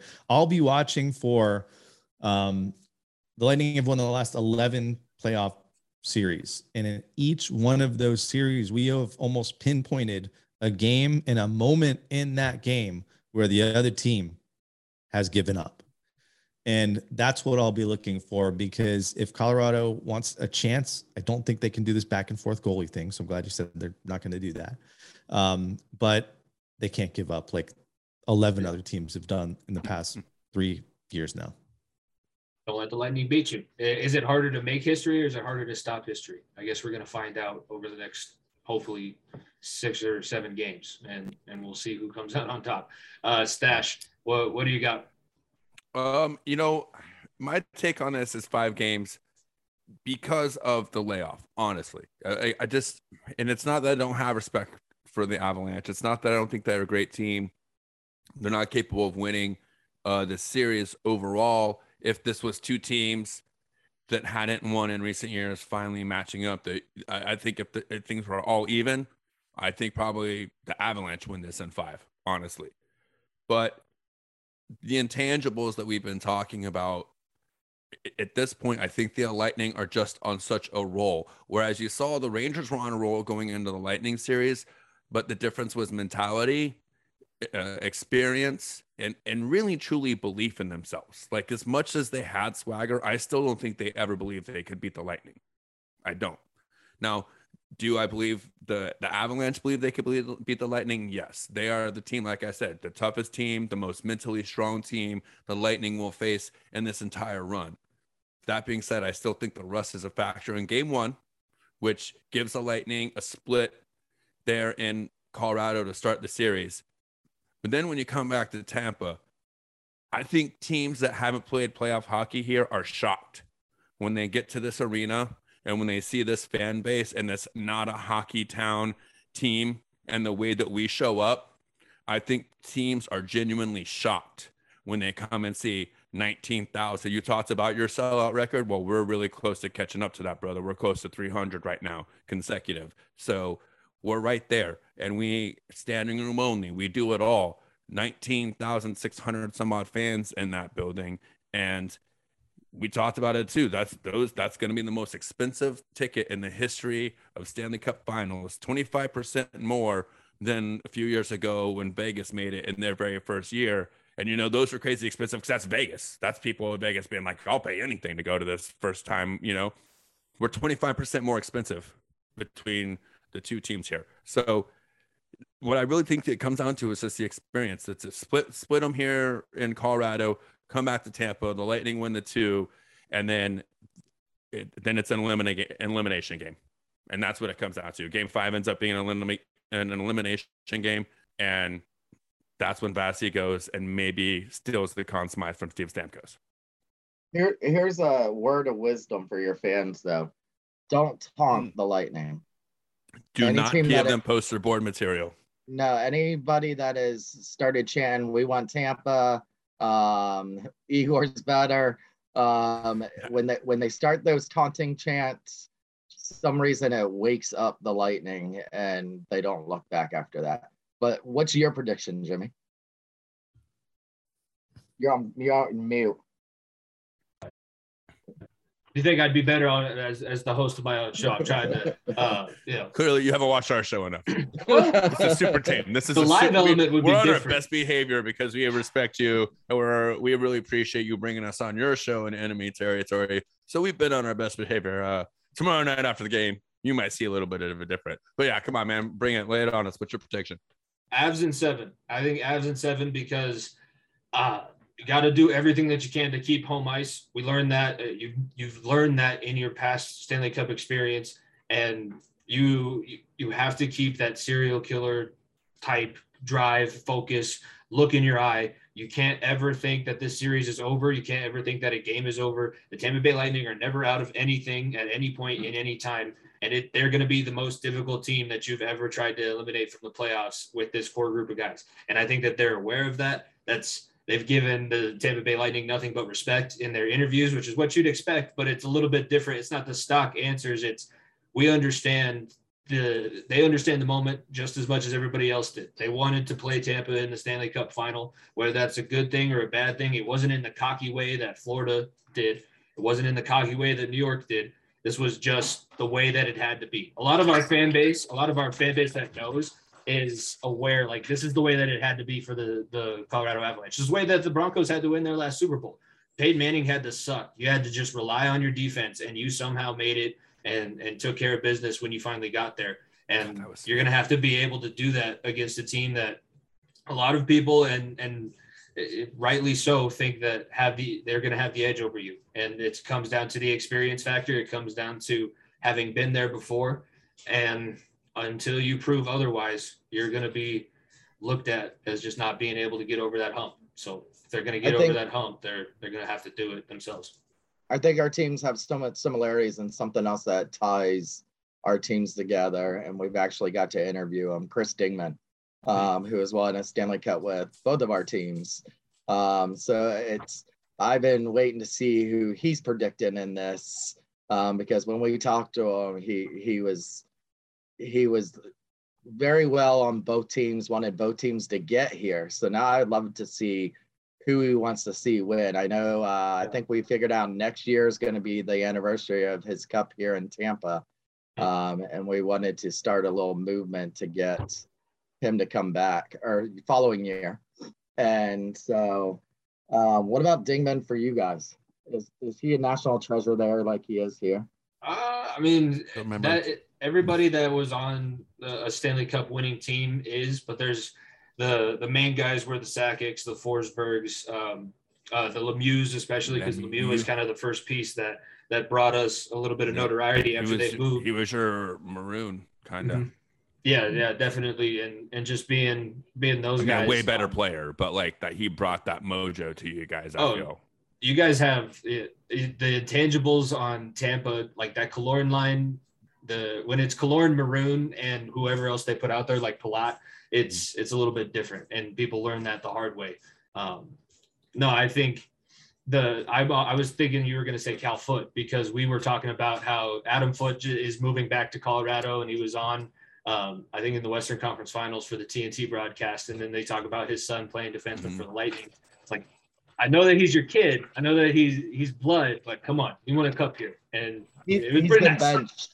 He was benched last series. So. Yeah. Soon they went back to 12-6. He was the odd man out defensively, but that's not long. I mean, that kid's playing fantastic hockey. When he had to be on the ice for this team, he was great. When Ruta was injured, we call him Rutu actually on our show to make fun of the NBC sports broadcast team. They always called him Rutu, so we are relentless on that. But when Ruta was injured, he played really good minutes for this team early on, especially in that Toronto series. So he's definitely the future of our blue line.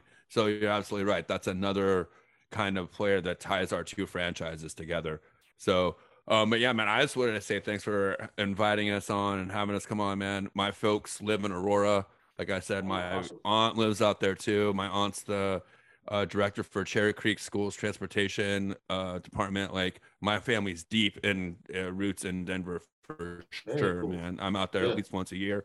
I was at Red Rocks last year to see 311 for my Mecca trip. So yeah, like it's a pure joy for me to see this matchup finally happen. And I'm saying 5 just because of the analytics of it. I want a 7-game series. I want it to go to the end. I know, but I don't think my heart can handle it. I'm getting old. I don't think I can handle that kind of stress. But I'm too fat to handle that. Yeah, man. But yeah, like I said, it's a pleasure to be on your show, and it's a pleasure to be playing your team. Finally, a team I feel a caliber out of the Western Conference, worthy of trying to win the Stanley Cup. It's been a while. I mean, St. Louis was a good team, and I think they deserved it. But like, you guys definitely deserve this opportunity, and I'm excited to see what happens over this upcoming series, man. Starting tomorrow night. If you didn't piss off the fans, you did now, because you said the buzzword in the blue notes. But sorry, guys. No, I appreciate you guys coming. Well, you're gonna be super happy when Patty Maroon comes back, then, right? Mr. 14 series in a row, Mr. Maroon. It's okay. He actually came out on the Pat McAfee show and said he hates Stan Kroenke too, because he moved the Rams from St. Louis to Los Angeles. So I have it sucks. I have a soft spot in my heart for Pat Maroon now, and I have to deal with that. Listen, so do we. So do we. And same with Corey Perry. Like I said, I started this Facebook group, and when there was the rumors that Corey Perry was coming here, I mean, we all saw it, and people were like, no, anywhere but here. He's like Marchand. He's like, I hated him too. That's who Patrick Waugh pushed the glass over on. Yeah. I mean, so, and then Perry becomes a Tampa Bay Lightning, and all of a sudden he starts scoring, and then it's Corey, and oh my God, what a great pickup, and we love him, and we have guys here that we love to hate, but now we just love to love, and Corey Perry, Pat Maroon is two of those players. Ryan McDonough, when he was captain for the Rangers, someone we didn't like. And now we benefited from them, and then just other players that have came and gone through this system. But the fact that Julian Breezeball and Cooper have been able to just replace and replenish and still not hurt that locker room, as we tend to think might happen with the loss of, we lost the whole third line of Gaudreau, Coleman, and Yanni Gourde. The only one that didn't make the playoffs was Yanni Gourde, and that's because it was Seattle. I mean, you look at the other two, they were both in the playoffs and expected to do pretty good. Gaudreau, was in the last series against us. So Coleman got screwed by the referees. Right. That was a goal. Sorry. That series ends in 6 if it counts. Hey, I'm not saying that it's a different outcome. I'm just saying, come on, people talk shit about the refereeing in our series. There was some really questionable refereeing in the Western Conference series early on. That's all I've been hearing is whining about the referees between Edmonton and St. Louis. That's basically the song of my people for the last few weeks. So Stash, I appreciate you coming on as well. It's been a ton of fun having you guys all. And yeah, hopefully you guys take it easy on me later on tonight as people are listening to this when I'm on after game 1. Hopefully it's a good game and I'm not too upset about how the Avalanche look in their Stanley Cup playoff reemergence, or Stanley Cup final reemergence. But be sure, follow these guys at We the Thunder on Twitter. Check out their shows after every single postseason game for the Tampa Bay Lightning and every week elsewhere, all things Bolts. If you're a fan of Tampa Bay, moving out there, any kind of thing, going on vacation, because why not? It's Florida, it's hot, there's nice weather. Be sure to check out those guys and be sure to follow them wherever you can. And we really appreciate you guys coming on, and it was great chatting with you. And hopefully we see you on the other side of this thing in one piece and whole and coming off of a great playoff series. But it was great to have you guys on, and we'll see everybody on Friday for our follow-up episode at the end of the week. So this has been Far End of the Bench. Oh, there you go. Far End of the Bench podcast. Thank you guys for listening. We'll see you guys next time. This is the blues I'm playing. Yes, it's a final thing.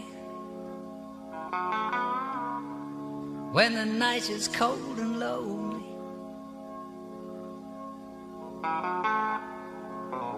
This is a dollar bill.